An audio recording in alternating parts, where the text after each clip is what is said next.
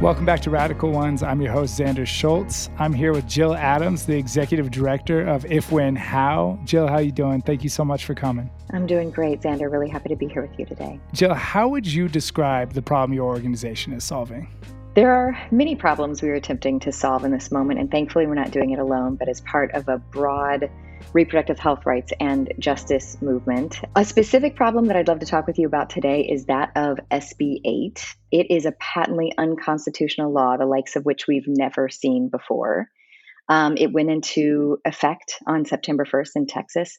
It turns abortion opponents into bounty hunters, cuts pregnant people off from networks of care, and scares them from seeking help from the loved ones should they get sued under this law. I can tell you a little bit more about the law. SB 8 was crafted by anti-abortion lawyers and lawmakers attempting to eliminate abortion access in Texas and trying to evade federal judicial review. It bans abortion after 6 weeks of pregnancy, which is bad in and of itself, horrible, in fact. But SB 8 is different from other abortion bans because it deputizes other Texans rather than Texas government officials to enforce the law. So under SB 8, anyone can be a plaintiff in a lawsuit against someone who provides an abortion or aids and abets, even unintentionally, an abortion provided in violation of the 6-week ban. This includes paying for an abortion, providing insurance coverage for an abortion, and people could get hauled into court and ordered to pay $10,000 to the plaintiff in the lawsuit. So this opens the floodgates to frivolous litigation brought by anybody with an axe to grind against just about anybody involved in helping, in supporting and serving people who need abortion. So targets include healthcare providers, abortion fund volunteers, advocates, as well as partners, moms, siblings, and friends, just helping their loved one get help during their time of need. And of course, even though SB 8 doesn't target people who have abortions, it would be impossible to pursue such a lawsuit without violating the privacy and disrupting the lives of the people who had the abortions that are the focus of the lawsuits. So that's a big problem we are a part of trying to solve today. Wild. The ban after 6 weeks effectively bans abortion, right? Like, I wonder how many people even realize they're pregnant and then have time between that and being able to schedule an abortion before 6 weeks. Well, exactly, because technically the ban prohibits abortion providers from performing abortion care once they can detect a fetal heartbeat, and that typically occurs around 6 weeks. And so that means providers cannot provide abortion care to the vast majority of people in the state of Texas because, as you pointed out, many people don't even know they're pregnant at that point. We're talking about possibly 2 weeks past a missed period.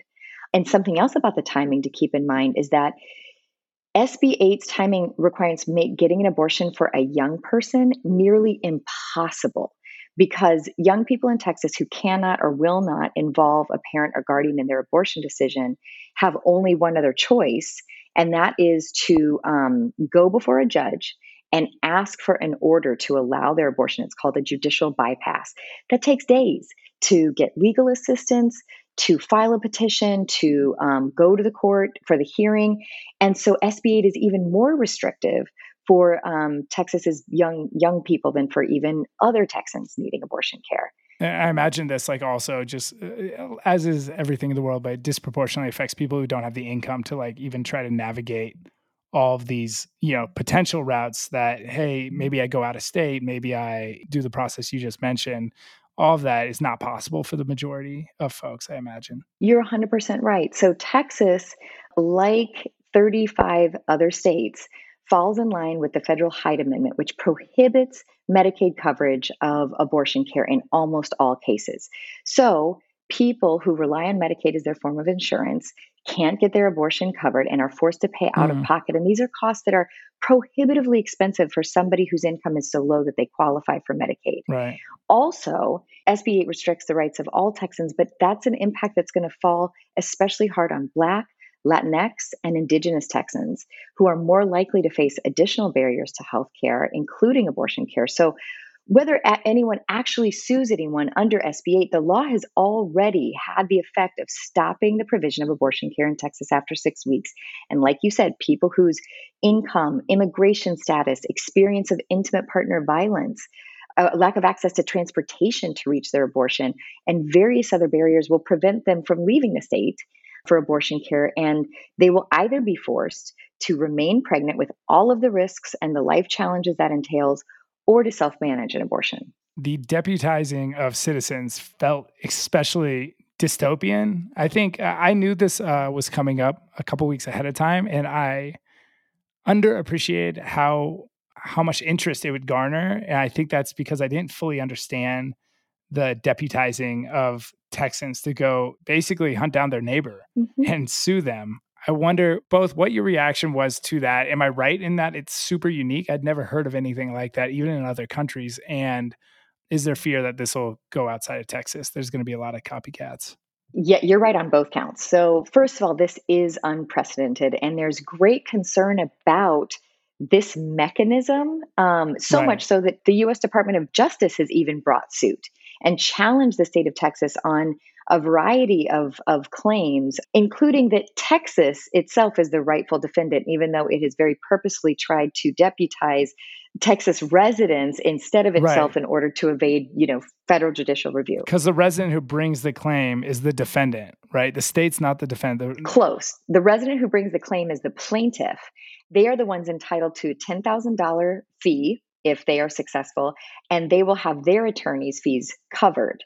Whereas the defendant, the person who they accuse of aiding and of providing an abortion in violation of SB 8 or aiding and abetting someone in providing abortion care beyond the 6 weeks, that person's the defendant. They do not get their legal costs covered, and they would have to pay out of pocket $10,000 to the plaintiff. It's wild. It's ludicrous. I mean, it's not hard to imagine like the slippery slope that opens up if that's allowed. Like, I know this podcast specifically Absolutely. is not about that, but there's like a full on dystopian world when folks. Do you know why they can receive 10,000?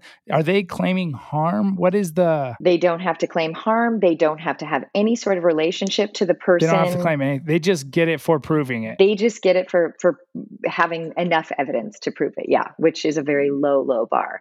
So I mean, it can be pretty much baseless, and they can bring these claims, Wow. and even if they are unsuccessful, that person has had to put their life on hold, come up with the money to pay an attorney to defend them in this lawsuit. Yep. It's I feel like it could have repercussions of untold proportions. And you're right, there are already states considering copycat laws, but people need to think about this. Even for people who take issue with abortion or might not even think that abortion should be legal, this approach to sort of vigilante enforcement of laws by deputized bounty hunters, that can spread across all manner of things. There are a lot of issues in this country that are very contentious that a lot of people would not want their neighbors to be in Yeah. charge of enforcing. Yeah. 100%. I mean, you can think about drug possession, you can think about gun possession, you can think about all manner of things. There's no end to I it. don't know if Republicans are still claiming fear of big government. I don't know if that's still part of their drumbeat these days, but it certainly would have raised flags for that old guard of Republicans for sure.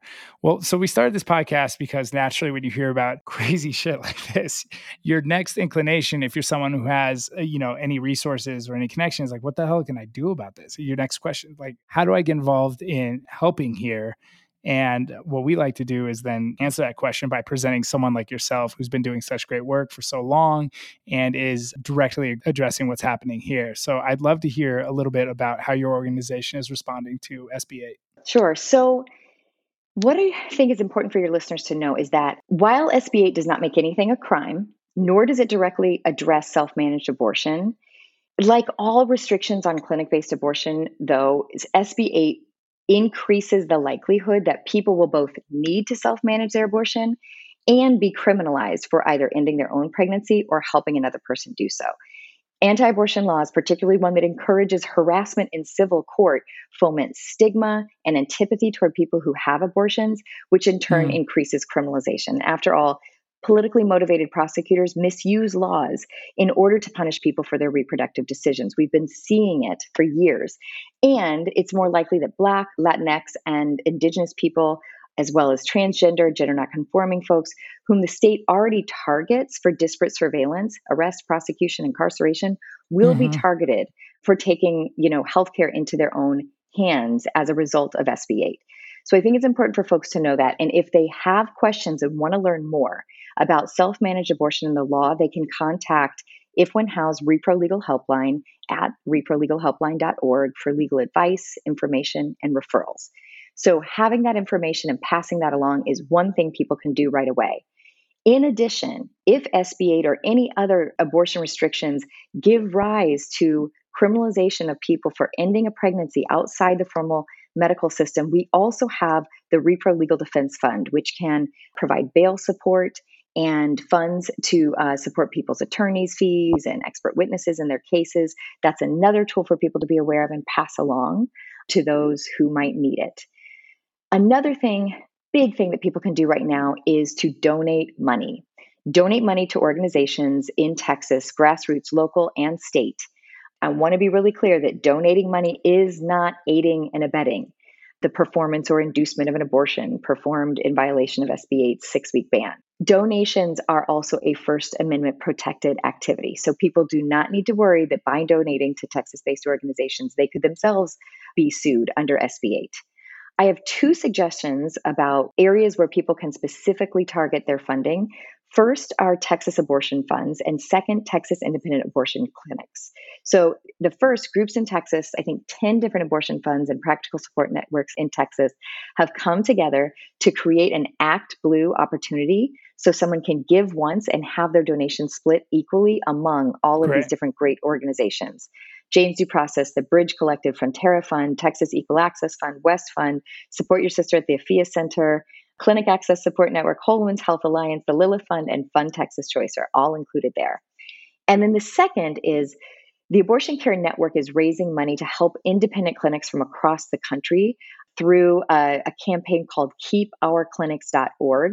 They're already receiving patients from Texas in nearby states and not so nearby states.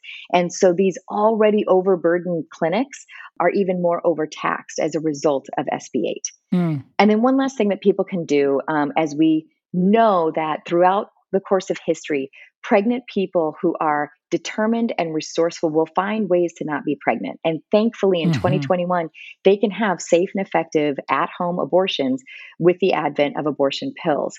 What we need is for people's language to evolve the way that the practice of self-managed abortion has evolved. So using non-stigmatizing language, resisting dated tropes about coat hangers and back alleys that just don't reflect the reality of self-managed abortion today. When we normalize all the ways that people can care for themselves and end pregnancies, we help to disrupt the criminalization of people who have abortion and reinforce that everyone has the human right to self-determine their reproductive lives. Thank you so much. I want to leave, like we always leave the floor to our guests. So the floor is yours for any final thoughts you want to share. I feel like you've just been you've been generous with me, and I was able to share everything that I wanted to say. Other than just please stay tuned. You know, there's so much happening in the world right now, and it's easy to lose track of a case or a set of cases, but this is not a drill. This is not a rehearsal.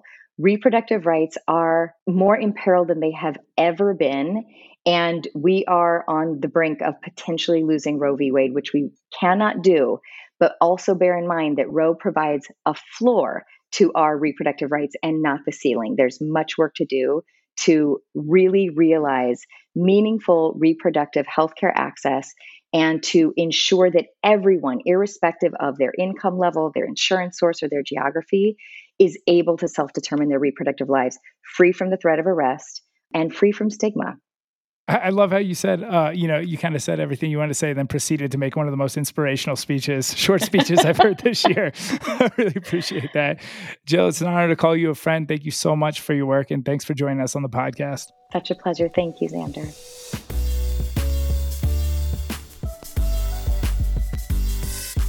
Thank you for listening to Radical Ones. If you're looking for more content like this, you can head over and be a supporter on our Patreon, patreon.com/Radical Ones. You can also follow us on social at Radical Ones Podcast. We're on Twitter and Instagram. I hope this finds you happy, healthy, and safe. Take care.